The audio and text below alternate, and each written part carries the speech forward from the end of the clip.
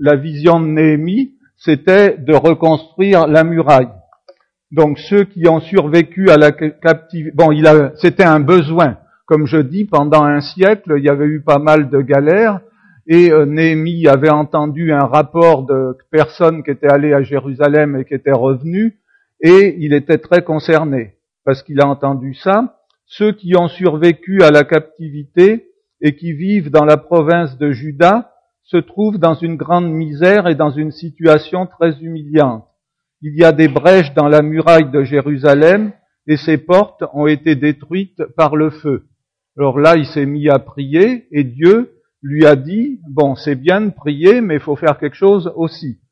Et après ça, il a été voir l'empereur Artaxerxès, prononciation mise à part, qui lui a donné l'autorisation de retourner à Jérusalem et de reconstruire les murailles. Ce qui était quelque chose de quand même remarquable, parce qu'à l'époque, les murailles, ça représentait, en gros, l'indépendance de la ville. Pas de muraille esclavage, muraille, disons, une certaine indépendance. Donc c'était quand même quelque chose de très positif de la part, alors ça, c'est sûrement pas des murailles de Jérusalem, mais bon. Donc la vision de Néhémie, ça a été une vision couronnée de succès. Donc on voit ça un petit peu plus loin dans le passage qui vous a été lu. La muraille fut achevée en 52 jours. Le moins qu'on puisse dire, c'est que c'est pas n'importe quoi, parce que la muraille, elle était en ruine, il en restait des morceaux, mais arriver à reconstruire un tel édifice en 52 jours, le moins qu'on puisse dire, c'est que Dieu devait être dans le processus, disons. Donc, on voit quelques vues de la muraille. Alors, c'est pas celle de Néhémie, je vous dis tout de suite. Elle a été détruite et elle a été reconstruite après. Et là, il y a quelques lampadaires. Mais disons, c'est pour vous donner une petite idée quand même de l'importance, encore une fois, de l'ouvrage. On parle pas d'un petit truc de 200 mètres de long, On parle de quelque chose qui faisait, je crois, plusieurs kilomètres, voire dizaines de kilomètres, le tour. Tiens, oui. Hop. Donc, est-ce que pour autant la vision de Néhémie était une vision sans problème? Non, loin de là, On a vu ça dans la lecture, il y a eu plein de difficultés. C'est pas parce que quelque chose vient de Dieu qu'automatiquement tout va aller comme sur des roulettes, disons. Donc Néhémie, on a vu, a rencontré pas mal de difficultés. Il a rencontré, on peut en voir d'autres, mais je vais dire 4 pièges. Donc le premier piège, c'est la distraction. On va revenir sur chacun. Ensuite, il y a eu des menaces. J'espère que ça suit, oui. Ensuite, il y a eu des faux prophètes. Et ensuite, il y a eu des problèmes de conformité avec le monde. Donc je vais reprendre brièvement chacun. Donc le premier problème qu'il a rencontré, c'est la distraction. Voilà. Donc on voit ça dans le verset 2a. Donc Sambala et Geshem m'envoyèrent un message pour venir, viens et ayons ensemble une entrevue à Képhirim dans la vallée d'Ono.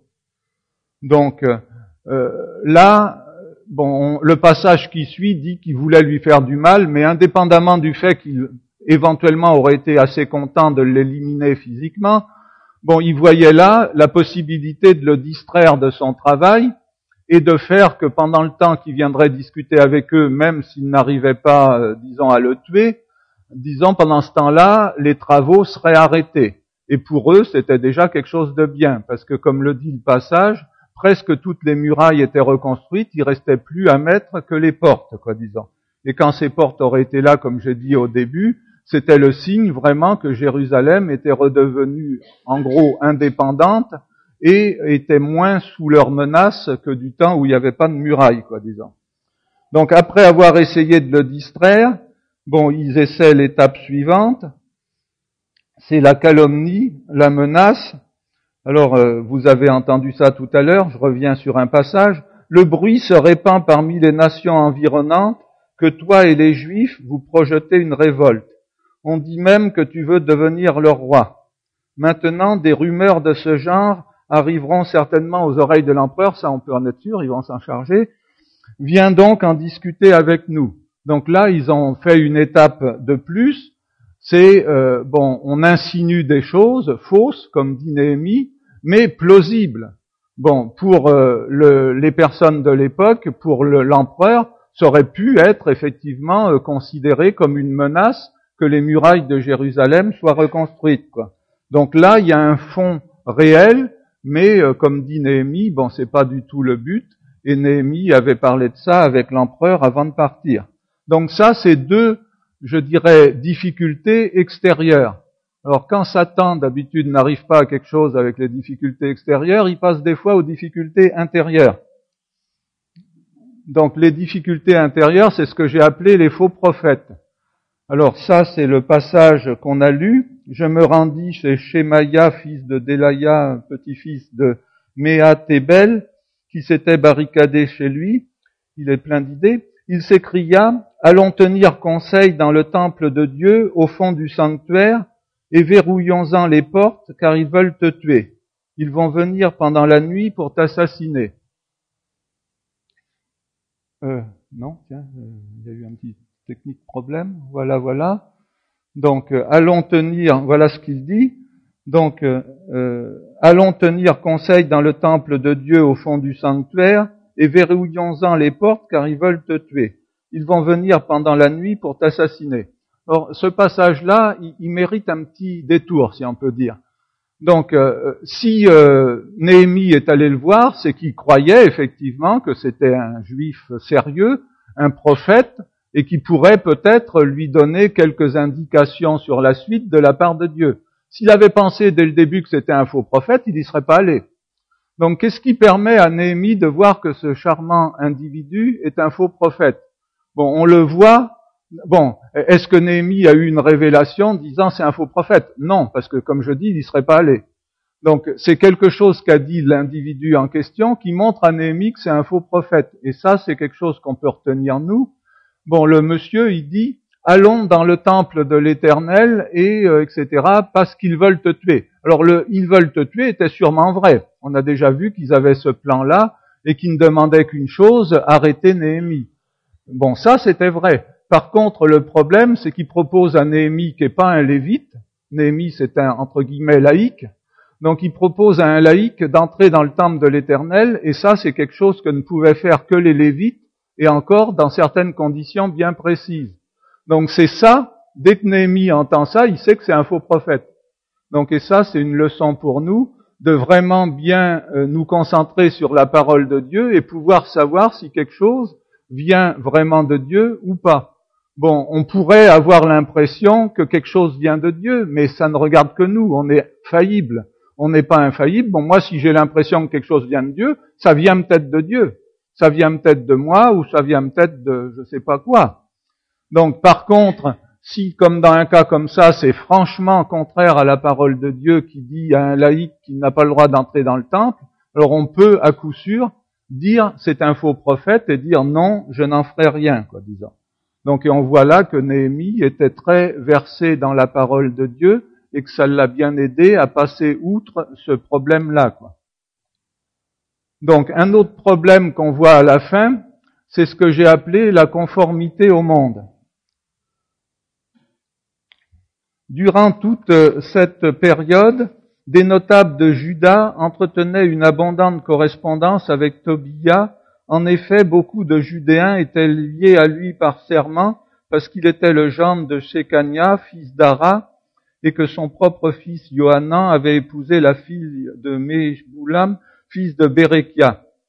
Donc là, on voit un autre problème qu'avait le peuple juif, qui était revenu d'exil, c'est que depuis le temps d'Esdras, qui avait tout remis en ordre, il y avait eu quelques petites déviations apparemment, et des gens avaient épousé des filles ou des fils des tribus locales, et notamment même de Tobia et compagnie, qui étaient les ennemis du peuple d'Israël, disons. Et ça avait été tout à fait c'est interdit dans la loi de Dieu, et Esdras était revenu là-dessus dans son livre.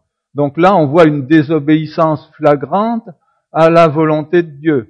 Et évidemment, Satan utilise ça pour semer des dissensions entre les Juifs et faire que les dirigeants juifs, au lieu d'aider Néhémie, de soutenir Néhémie, disent du bien, disons, de leur pire ennemi, et s'en rendent pas compte, c'est leur gendre, ou c'est leur cousin, ou c'est leur etc., etc.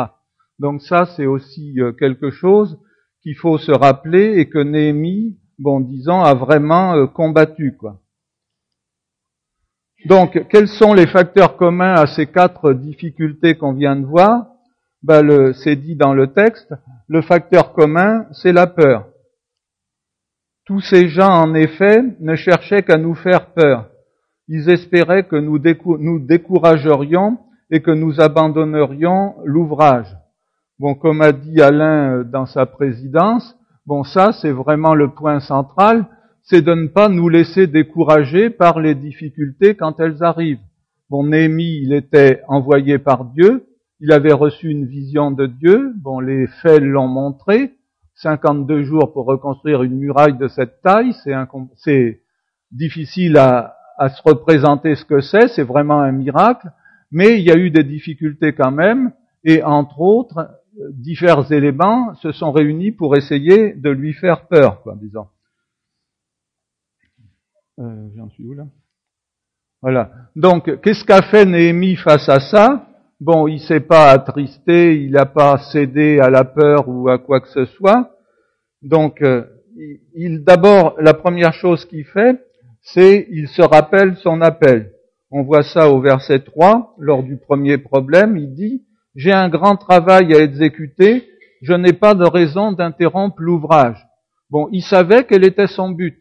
S'il n'avait pas eu de but précis, juste quelques vagues idées que peut-être ça serait bien de reconstruire la muraille, mais que ça prendrait peut-être 100 ans, etc., il n'aurait pas résisté à tous ces problèmes. Mais là, il a vraiment la vision que Dieu veut qu'il reconstruise cette muraille et rapidement, disons. Donc il revient à sa vision et ça l'aide. Ça c'est le premier point. Le deuxième point, il prie.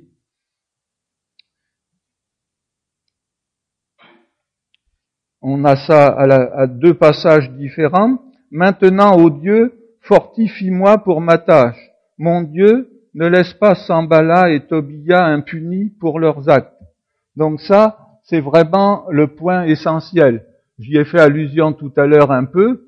Donc on a les 2 éléments vraiment primordiaux, la prière et l'action. Dieu nous demande de faire des choses, pas sans prier, parce que ça pourrait être des choses qui viennent de nous et qui pourraient pas bénir, mais il nous demande pas non plus de prier et de ne rien faire, disons. Néhémie est un exemple du fait de mettre les 2 ensemble. Donc la prière qui est très importante, la crainte que vous avez des hommes tend un piège sous vos pas, c'est un passage dans les psaumes qui rejoint un peu ce qu'on a vu dans notre passage, mais l'Éternel protège celui qui se confie en lui. Donc vraiment, si on revient à Dieu quand il y a des problèmes, quand on a peur, parce que je sais pas vous, mais moi il y a des fois j'ai peur de faire des choses. Ce matin j'ai peur de vous faire ça alors que je n'ai pas mon écran d'ordinateur devant moi comme à l'accoutumée qui me montre mes passages qui défilent. Donc là je suis obligé de temps en temps de faire ça.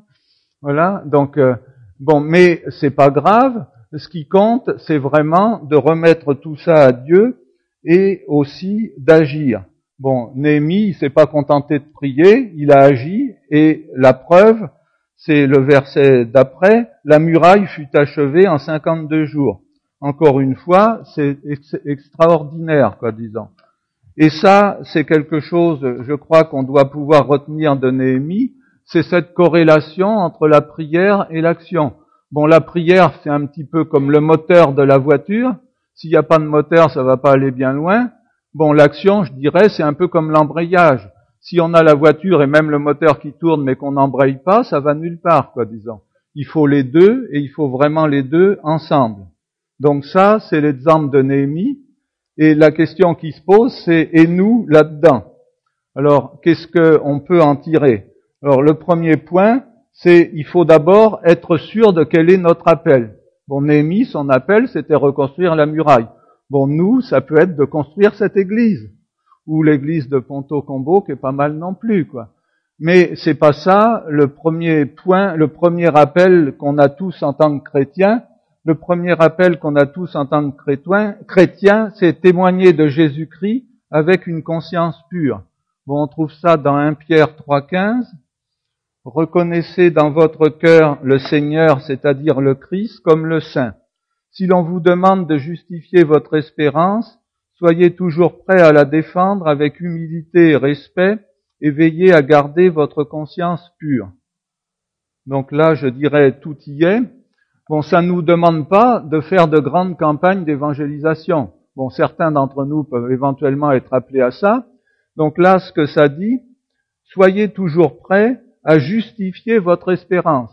Autrement dit, Dieu va nous envoyer des gens qui, même si c'est pas toujours très courant, vont nous dire « Et pourquoi est-ce que tu crois ?» Et il faut qu'on soit vraiment prêt à ce moment-là à leur dire pourquoi, quoi. Ne pas rater les occasions. Et à la fin, on a vu « Veillez à garder votre conscience pure », donc l'importance du témoignage de vie. Donc je dirais ça, c'est notre appel, comme c'était l'appel de Néhémie, de reconstruire la muraille. Et on va se retrouver, avec plein de problèmes éventuels. Bon, j'ai repris les 4 mêmes que ceux de Néhémie, mais il y en a plein d'autres, mais il fallait bien sélectionner un peu. Donc, à travers ce programme, de parler aux autres et de ne pas rater les occasions que Dieu nous donne, il y a des pièges qu'il faut essayer d'éviter, la distraction, la calomnie, la menace, les faux prophètes, et la conformité au monde, comme on vient de le voir précédemment, quoi. Donc on reprend chacun. La distraction, alors j'en ai sélectionné quelques-uns. Donc la première distraction éventuelle, je sais pas si ça vous parle ou non, c'est la télé. Bon, c'est assez facile des fois de passer son temps devant la télé, quoi. Bon, alors il y a des bonnes choses à la télé. Et je dis pas, moi, forcément, j'ai peut-être tort d'ailleurs, je dis pas qu'il faut pas qu'un chrétien ait de télé dans son salon. Parce que des fois, les enfants, on leur dit il faut pas regarder la télé du tout, ça produit l'effet inverse, ils vont la regarder chez les enfants du voisin. Donc, mais c'est quelque chose qu'il faut limiter et qu'il faut surveiller, quoi. Et regarder de préférence les bonnes choses. Bon, encore pire, les jeux vidéo. Alors ça, je vous connais des gens qui passent leur temps devant ce genre de trucs. Je me demande bien pourquoi, ça fait beaucoup de bruit. Enfin, ça faisait beaucoup de bruit. Moi, je connais pas les jeux modernes, mais dans le temps, c'était vraiment très bruyant, ce truc. Mais il y avait des gens de ma connaissance qui y passaient 5-6 heures par jour. Bon, apparemment, ça continue toujours. Donc, il y a quelque chose... Bon, ça, c'était les caricatures, pour démarrer. Mais après, il y a les loisirs en général. Bon, des fois... c'est tout à fait légitime, les loisirs. Et on a besoin de loisirs. Bon, un chrétien hyper spirituel qui ne ferait que lire sa Bible, lire des livres chrétiens, parler de Dieu tout le temps, etc., ne pas faire de sport, ne pas se détendre, etc., je sais pas, honnêtement, s'il tiendrait très longtemps. Bon, il faut un équilibre. Donc je ne dis pas qu'il faut rejeter les loisirs, mais il faut se méfier de ne pas se mettre dans l'environnement ambiant d'aujourd'hui, qui est de faire passer les loisirs avant tout, quoi. Il y a des gens qui travaillent pour avoir des loisirs. Bon, leur but, c'est les loisirs. Alors, un autre plus marrant, c'est le travail. Alors là, c'est le cas, je dis, il faut pas penser qu'aux loisirs, mais il y a des gens à l'opposé qui ne pensent qu'à travailler, alors qu'ils soient chrétiens ou non. Bon, pour eux, tout est dans le travail. Et ils pensent que c'est bien pour la famille s'ils passent tout leur temps dans le travail, de façon à ce que la famille puisse avoir une belle maison, une belle voiture, une belle télé, un beau jeu vidéo, toute la liste. Bon, alors, le travail, c'est bien. Dieu nous demande de travailler, et même de prendre du plaisir dans le travail, et de travailler comme si c'était pour lui. Mais il faut pas non plus en faire un Dieu du travail. Bon, passer du temps en famille, c'est important aussi. Passer du temps avec les enfants, c'est important aussi. Et si on ne passe du temps que dans le travail, un jour ou l'autre, il y a un problème, quoi, disons. Or, on va être encore un peu plus... Il y a le verset d'Éphésiens qui dit de faire les bonnes œuvres que Dieu a préparées d'avance. Bon, ça c'est l'idéal, mais des fois on fait d'autres bonnes œuvres. Bon, et des fois, faire des bonnes œuvres que Dieu n'a pas préparées pour nous, c'est pas forcément bon non plus. Bon, on a dit que je travaillais avec Agapé depuis 30 ans. Bon, au début, je faisais de l'évangélisation en porte-à-porte, ça marchait encore à l'époque, en cité universitaire. Alors le but, c'était de présenter l'évangile. Mais moi, j'étais un grand spécialiste de présenter autre chose. Moi, je présentais évolution-création et je présentais le retour de Jésus-Christ. Bon, qui sont des choses raisonnables, respectables, mais qui n'étaient pas vraiment les bonnes œuvres que Dieu avait préparées d'avance pour que je les pratique, soi-disant. Donc si au lieu de parler de Jésus-Christ, je passais mon temps dans les rendez-vous à parler de l'évolution et de la création pour montrer que Dieu existe et que seule la création explique tout, etc., etc., bon, c'était peut-être bien, mais c'était pas correct, disons. Et ça rentre dans ce chapitre que j'ai appelé distraction, etc. Oui. Donc, dans le chapitre calomnie, menace, bon, il y a plusieurs possibilités. Bon, on peut des fois, en tant que chrétien, nous accuser de faire du prosélytisme et nous dire qu'on est des méchants. Bon, ce qu'on essaie de faire, c'est pas du prosélytisme, remplir nos églises, c'est vraiment de présenter l'évangile aux gens et de les laisser libres d'aller chez nous, ce qu'on aimerait quand même, mais éventuellement chez d'autres, et ce qu'on veut, c'est qu'ils soient sauvés. Donc cette accusation de prosélytisme qu'on nous fait parfois n'est pas fondée du tout. Bon, ce qui nous arrive aussi parfois, c'est des accusations d'homophobie. Bon, je ne sais pas si vous avez déjà lu votre Bible à ce sujet, mais la Bible ne fait aucune différence entre un homosexuel et un hétérosexuel. Les deux, ils ont besoin de Jésus-Christ, ils ont besoin de se repentir et ils ont besoin de venir à lui pour être sauvés. Donc je ne pense pas qu'on puisse nous accuser de ça. Bon, on nous accuse aussi des fois de communautarisme, c'est-à-dire d'être refermés sous nous-mêmes, sur nous-mêmes. Bon, on aime bien être ensemble, c'est vrai. Mais on ne peut pas faire d'évangélisation en étant refermé sur nous-mêmes, et on fait plein de choses qui montrent qu'on ne peut pas vraiment nous accuser de communautarisme. On fait des actions sociales, on fait des choses vers l'extérieur, et on est ouvert aux personnes de l'extérieur. Bon, quelque chose de plus compréhensible, c'est aussi le fait que des fois, et qui rentre dans cette catégorie des menaces, c'est qu'à notre travail, pour ceux d'entre nous qui travaillons dans un travail séculier, ça m'est arrivé dans le passé lointain, avant de devenir équipier d'Agapé, on vous demande parfois de faire des choses qui sont contraires à la parole de Dieu. Et c'est pas toujours évident de tenir la distance en tant que chrétien dans ces cas-là. Bon, faut essayer de le faire sans être trop sec avec le patron, parce que ça arrange pas les choses forcément. Et il y a un verset que j'aime bien, c'est je tape pas sur le bon bouton. Donc c'est « Ayez une bonne conduite au milieu des païens, ainsi dans les domaines mêmes où ils vous calomnient et vous accusent de faire le mal, ils verront vos bonnes actions et loueront Dieu le jour où il interviendra dans leur vie. » Bon, au début, le patron, il va peut-être pas très bien comprendre qu'on dise « Non, je ne peux pas mentir, je peux pas dire que vous n'êtes pas là alors que vous êtes là », ou des choses pires. Mais disons, à condition qu'on le fasse avec respect et calme, un jour peut-être ce patron, il va avoir quelque chose qui va se passer dans sa vie, il va se rapprocher de Dieu et il se rappellera votre bonne conduite. Et votre bonne conduite sera un témoignage qui va l'amener à Jésus-Christ. Et ça peut vraiment nous inciter à prendre des fois un peu de risque, je dis avec sagesse, sans lui rentrer dedans, disons il faut garder le respect même s'il vous demande quelque chose de douteux, et ça peut avoir un bon témoignage par la suite. Les faux prophètes, alors j'ai quelques faux prophètes, de nos jours ça peut arriver aussi. Alors, il y a une variété que j'ai appelée faux prophètes itinérants.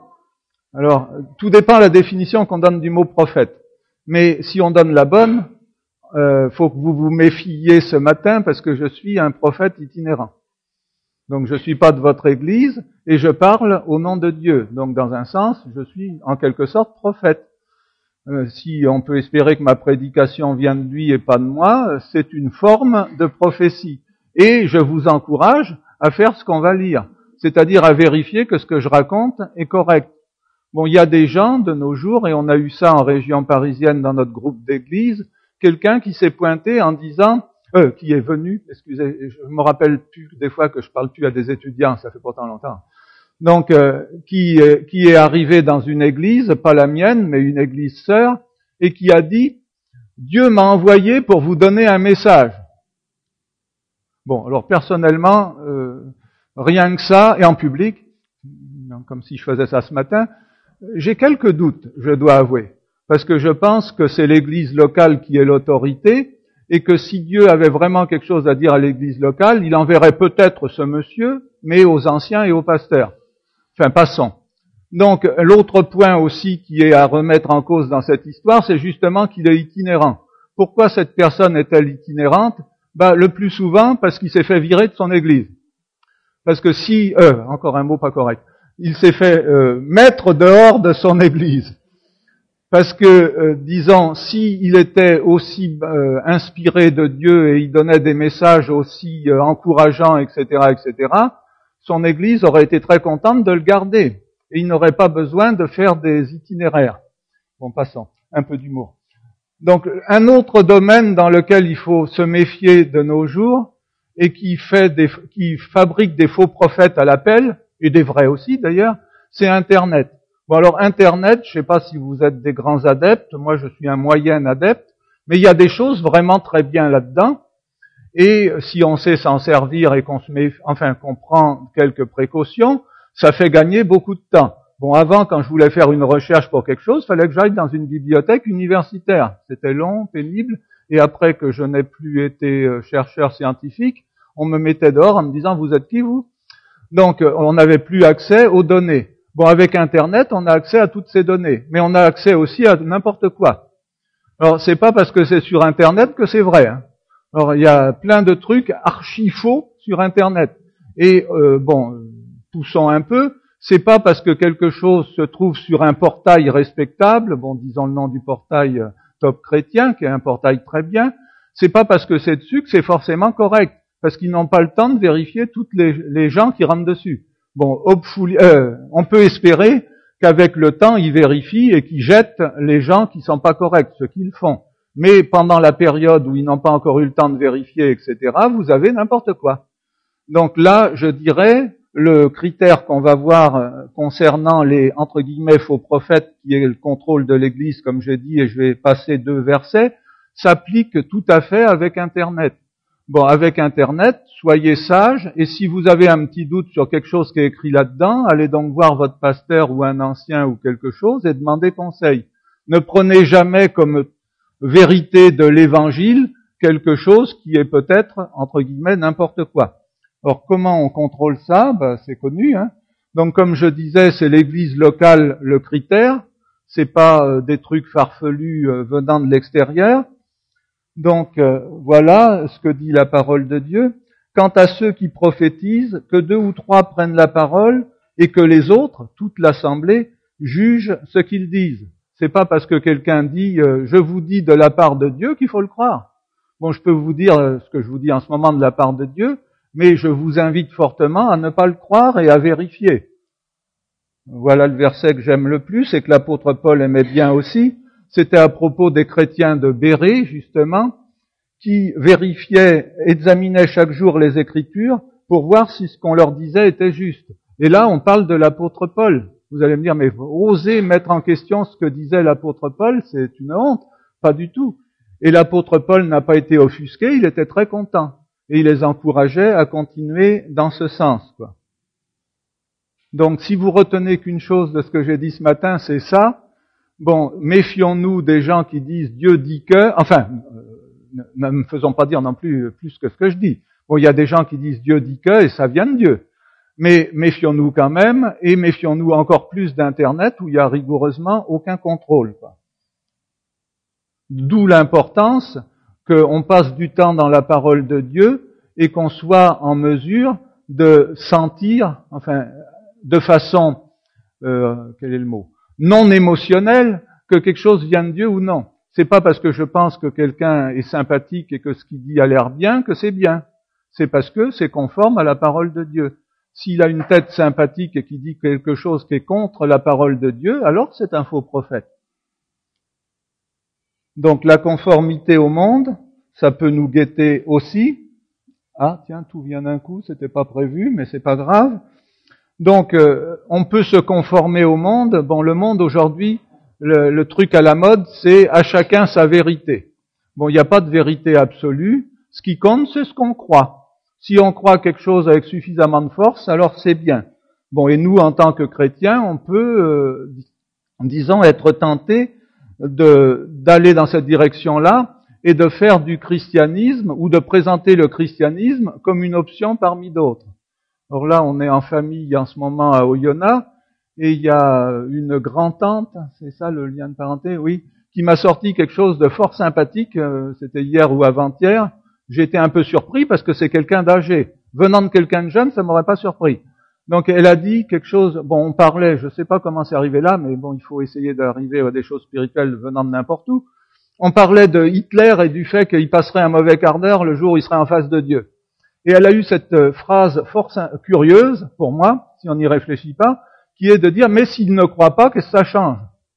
Bon là j'avoue, ça m'a sonné. Je dis, comment ça? S'il croit pas, qu'est-ce que ça change? Parce que dans sa tête à elle, Hitler ne croyant pas en Dieu, bon, ce que Dieu a à dire sur ce qu'il a fait, il en a rien à cirer, quoi. Enfin, il en a rien à faire. Bon, alors là, je lui ai dit, non, mais il y a une petite erreur, là. Ce qui compte, c'est pas de savoir s'il croit en Dieu ou non, c'est de savoir si Dieu existe ou si Dieu n'existe pas. Si Dieu existe, il aura à rendre des comptes. Si Dieu n'existe pas, alors allons-y, mangeons et buvons, etc., etc. Donc, vous voyez, il y a cette façon, déjà chez cette dame qui pourtant a un certain âge, et parmi les jeunes aujourd'hui, c'est la façon courante, quoi. C'est si je crois en Dieu, alors il faut quand même que je tienne un peu compte de lui. Si je crois pas en Dieu, je peux faire n'importe quoi. Curieux. Bon, méfions-nous de ne pas donner cette idée nous-mêmes. Ce qui compte, c'est pas de savoir si ça compte de savoir si quelqu'un croit en Dieu, on veut l'amener à ça, mais ce qui compte, c'est surtout de savoir si on a de bonnes raisons de penser que Dieu existe, et dans ce cas, alors, effectivement, il faut tenir compte de ce qu'il dit, quoi, disons. Donc, le christianisme n'est pas une option parmi les autres. Bon, l'autre point, c'est des critères relatifs. Donc là, c'est une tentation qu'on peut avoir nous. Il y a des passages qui nous plaisent pas. Bon, alors on se dit, ça doit être le contexte. Ou c'est dépassé, c'était bon pour l'apôtre Paul, ou etc. Alors, qu'on me fasse pas dire non plus, là, ce que je ne dis pas, il y a des passages, effectivement, il y a le contexte qui joue. Enfin, tous les passages. Il faut tenir compte du contexte. Et même, éventuellement, on va pas se lancer là-dedans, du genre littéraire, etc., etc. Mais il n'y a rien qui nous permet, nous, chrétiens, de dire, bon, ça s'applique aujourd'hui, ça s'applique pas aujourd'hui. En général, ça s'applique toujours. Bon, faut voir comment, en tenant compte du contexte, quoi, disons. Mais on se méfie de ne pas relativiser l'enseignement biblique quand ça nous arrange, quoi, disons. Et l'exemple type, bon, dans le cas de Néhémie, c'était pas le divorce, c'était le mariage. Mais bon, là, j'ai pris l'exemple inverse, qui est le divorce. Méfions-nous de ne pas laisser entrer dans nos églises à ce niveau-là la même chose que dans le monde. Bon, dans le monde, bon, déjà, il y a des gens qui se marient pas, mais enfin, quand ils se marient, l'idée, c'est chouette pour un temps, tant que ça va marcher, c'est bon, continuons. Le jour où ça marche plus, on se sépare. Bon, et des fois, les chrétiens, un peu moins peut-être en France, mais un peu plus dans d'autres pays, me semble-t-il, si on regarde les statistiques, commencent à avoir des idées un peu similaires. C'est un peu adapter l'enseignement de la Bible au goût du jour. Bon, la Bible, elle rend très clair que le mariage, c'est quelque chose de définitif. Donc, elle exclut totalement le divorce. Bon, il y a peut-être un cas ou deux, mais passons sur les un cas ou deux. Donc, globalement, le mariage est à vie. Donc ça, c'est quelque chose dont il faut se méfier, parce que si on se laisse entraîner dans ce genre de déviation, petit à petit, on s'écarte de la parole de Dieu et on se met à relativiser de plus en plus de choses, quoi. Hop. Donc, en conclusion, je dirais que notre problème, il est un peu le même que celui de Néhémie, à part que Néhémie ne s'était pas laissé avoir par ce problème. Notre problème, c'est, j'ai pas fait ça comme j'aurais voulu, c'est la peur aussi. On a une peur, souvent en nous, c'est celle que je viens d'afficher. On a la peur de ne pas être comme tout le monde, la crainte de ne pas être comme tout le monde. Bon, on est content d'être chrétien, mais des fois, faut dire on est une minorité, on se dit, ça serait chouette si on était un peu comme tout le monde et qu'on soit pas à rebrousse-poil, qu'on soit pas à contre-courant de tout ce qui se fait aujourd'hui, quoi, disons. Alors, c'est un fait qu'on est, pas une majorité en France, on est une minorité, mais voilà, ce que Dieu nous dit pour nous rassurer, c'est ça.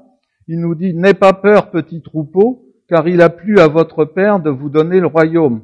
Donc on est une minorité, petit troupeau, mais on est une minorité privilégiée. Dieu nous a donné le royaume, et le privilège de connaître Dieu, d'être dans sa volonté, vaut bien quelques petites contraintes par-ci par-là. Et le dernier point bien connu au sujet de la crainte, c'est le verset suivant, donc 1 Jean 4, 18, qui dit « Dans l'amour, il n'y a pas de place pour la crainte, car l'amour véritable chasse toute crainte. » Donc qu'est-ce qu'il nous faut faire face à ce problème? On peut rien y faire. On restera encore un certain temps une minorité en France, même s'il y a des livres sympathiques et des articles de journaux qui disent « Ces évangéliques qui vont révolutionner le monde ». Donc c'est bon signe. Il y a des gens qui ont une vision quand même sympathique, je trouve, des évangéliques. C'est vrai, on va révolutionner le monde un jour. Mais en attendant, on est une minorité. Donc qu'est-ce qu'il faut qu'on fasse en attendant? Il faut vivre avec le fait qu'on est une minorité. Et comme a fait Néhémie, il faut nous rappeler notre appel. Alors notre appel, c'est « Nous faisons donc Nous faisons donc fonction d'ambassadeurs au nom du Christ. » Il faut nous rappeler que Dieu nous a donné ce privilège d'être ses représentants sur terre, disons. Bon, je sais pas si vous êtes demandé parfois pourquoi Dieu ne nous reprenait pas tout de suite. Je vais sortir une hérésie, mais c'est pas grave. Vous vérifiez quand même. Et puis demandez à votre pasteur. Voilà. Bon, si le but c'était de louer Dieu, de glorifier Dieu, moi je pense qu'on se débrouillerait beaucoup mieux en allant au ciel, enfin c'est que ma pensée, en allant au ciel tout de suite. Parce que actuellement je suis limité par le péché qui habite encore en moi et par plein d'autres choses. Le jour où je serai au ciel, je pourrai vraiment louer Dieu, glorifier Dieu, je suis sûr, beaucoup mieux que maintenant. Bon, par contre, il y a une chose que je pourrai plus faire parce qu'il sera plus temps, c'est parler de lui et aider Dieu à amener d'autres personnes à la connaissance de la vérité et au salut. Donc je pense vraiment que la raison pour laquelle on reste sur terre, c'est pour ça. Même si je suis pas le meilleur évangéliste qui existe, mais avec l'aide de Dieu, j'essaie de pas rater trop d'occasions, Et je crois que ça doit être notre prière qui nous aide à nous rappeler notre appel qui est pas forcément d'être des Billy Graham, mais qui est d'être des témoins de la grâce qu'il a placée en nous, disons. Donc ça, c'est la première chose. Et après, il est dit, dans le cas de Néhémie, il a prié et il a agi. Nous, c'est un peu pareil. Il nous faut prier et agir contre, un certain nombre de choses qu'on a déjà vues. Bon, les distractions, on en a fait une liste, mais pour d'autres personnes, ça peut être autre chose. Dans un sens, ça peut être des fois, j'ai dit qu'il fallait passer du temps en famille, mais ça peut être aussi la famille, la distraction, des fois. Ça peut être plein de choses. Les pressions extérieures, vouloir se conformer au monde pour pas se faire critiquer pour toutes les choses que j'ai signalées. On veut être comme tout le monde et ne plus avoir de problème. Il faut prier que Dieu nous enlève ça et aussi nous donne la force de ne pas aller dans cette direction. Quelque chose, ça revient les faux prophètes, mais j'ai appelé ça autrement, se méfier des déviations doctrinales, parce que si on n'a pas une bonne vision de ce que dit la Bible et de ce ce qui vient de lui, on peut être tenté par un enseignement, par quelque chose qu'on trouve sur Internet, qu'on trouve sur différents endroits, et dévier complètement, et petit à petit se retirer de la bénédiction de Dieu. Et enfin, il faut se méfier aussi de l'influence du monde, de ne pas laisser le monde nous influencer à tel point qu'on prend les mêmes valeurs que lui, alors que normalement ça devrait être l'inverse. C'est nous qui devrions donner des valeurs chrétiennes au monde, et c'est ce qu'a fait l'Église, même si l'Église a déjà des fois fait des bêtises, mais dans le passé, qu'on le veuille ou non, notre monde occidental qui a des défauts, il est quand même pas si mal que ça quand on le compare à d'autres situations éventuellement. Et ce qu'il y a de pas si mal dans notre monde occidental, c'est l'aspect chrétien. On n'a pas réussi à mettre ça dans la Constitution européenne, mais il y a quelques personnes qui ont essayé. On admet quand même que l'Europe, a hérité d'une civilisation chrétienne. Et c'est pas une honte, et moi je suis très heureux qu'il y ait encore des valeurs chrétiennes au niveau de notre société. Et c'est amusant de voir des athées, dont j'étais athée jusqu'à l'âge de 24 ans, donc c'est intéressant de voir des athées qui emploient des expressions chrétiennes sans s'en rendre compte, ou qui quand même disent que ce qui est bien, c'est des valeurs, et quand ils énumèrent les valeurs, c'est les valeurs chrétiennes. Hein. Donc c'est encourageant. Donc reprenons. Donc ce qu'il faut, c'est qu'on se rappelle notre appel, donc notre appel qui est de témoigner de notre foi autour de nous, d'amener les gens à Jésus-Christ, et de prier et de lutter contre ce qui peut nous en empêcher, qui est affiché, les distractions, les pressions extérieures, les déviations doctrinales et l'influence du monde. Prions. Seigneur, on veut te remercier pour l'exemple de Néhémie et le fait que malgré les difficultés, il ne s'est pas laissé impressionner, il a continué d'aller de l'avant avec la bonne attitude, venir à toi pour recevoir la force, et on te prie que tu nous aides à faire pareil. Aide-nous vraiment à nous rappeler que nous sommes tes ambassadeurs, et aide-nous à ne pas nous laisser influencer par le monde qui nous entoure, ou nous laisser effrayer par ce monde. Fais que vraiment on puisse utiliser les prières, les encouragements des frères et des sœurs, et qu'on puisse vivre de façon à t'honorer par nos vies, parce que parler c'est bien, mais donner un témoignage de vie c'est encore mieux. Et les deux ensemble c'est encore mieux.